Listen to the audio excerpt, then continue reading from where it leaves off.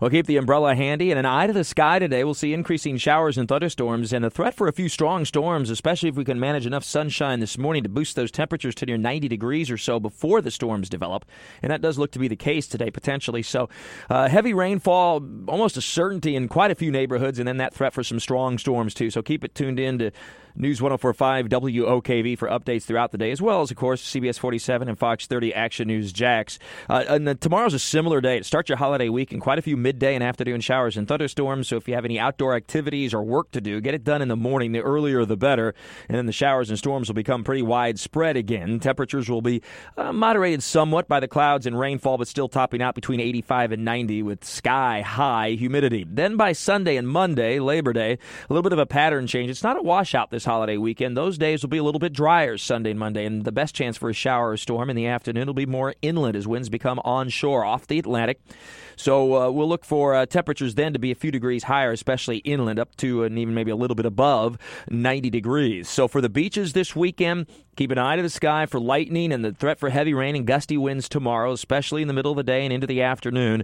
And then Sunday and Monday, lower rain chances at the beaches. It'll be seasonably hot in the mid to upper 80s. Water temperatures are in the mid 80s right now. There'll be a low to maybe low-end moderate rip current risk, but even so, you'll always want to swim or surf with a buddy and as near a lifeguard as at all possible.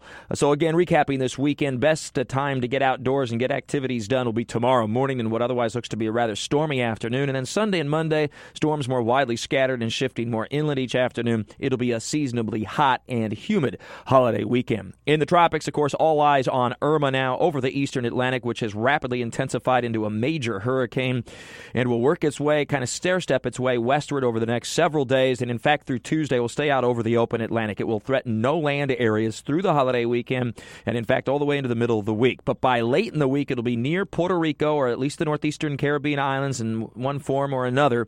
And then the question from there, that's kind of the fork in the road, how strong will the Bermuda High be, as well as a dip in the jet stream over the U.S. That will create some kind of alleyway. And the question is exactly where and how strong. That'll dictate the ultimate movement, whether it's into the eastern Gulf, into the east coast of the U.S. somewhere, or neither. And it would be a major recurve. That does not seem to be the most likely scenario. It would seem to be something maybe a little bit more to the west. Of course, updates daily in Talking the Tropics with Mike. We still have Harvey, the remnants, now moving into the Ohio Valley, produced more tornado damage and even localized flooding yesterday in the Tennessee Valley and as far north as Kentucky. So the storm just keeps on chugging and producing damage. Also, an eye on the western Gulf of Mexico. May see some tropical development next week. Bad news potentially for the Gulf Coast, where we could get some more heavy rainfall. And then yet another wave has emerged off the coast of Africa and has the potential to become a named storm by the weekend, or certainly by next week sometime, as it moves westbound across at least parts of the Atlantic. Meanwhile, we're done with June, July, and August now, the summertime months, at least meteorologically, and they turned out to be the fifth wettest on record at the International Airport. And interestingly enough, and that total, by the way, was a little bit over 31, between 31 and 32 inches of rain. Number one was 2004 when we had more than 35 inches of rain, but that was helped out by tropical systems. We had Bonnie and Charlie that year. Then 35.33 inches is number two in 1968. Number three is 34.5 inches, 1932. That one also had some tropical input.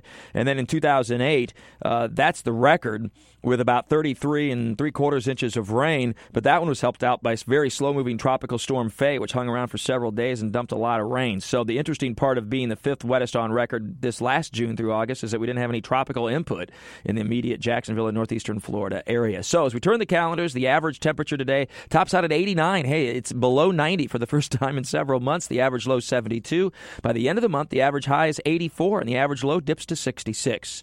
We average 8.19 inches of rain. Climatologically, it's the wettest month of the year. Sunrise at 7:03 sets at 7:50 today. Sunrise at 7:20 sets at 7:12. By the end of the month, we lose nearly an hour's worth of daylight in the month of September, 55 minutes. Have a great and safe and fun holiday weekend. I'll keep you updated on the tropics round the clock.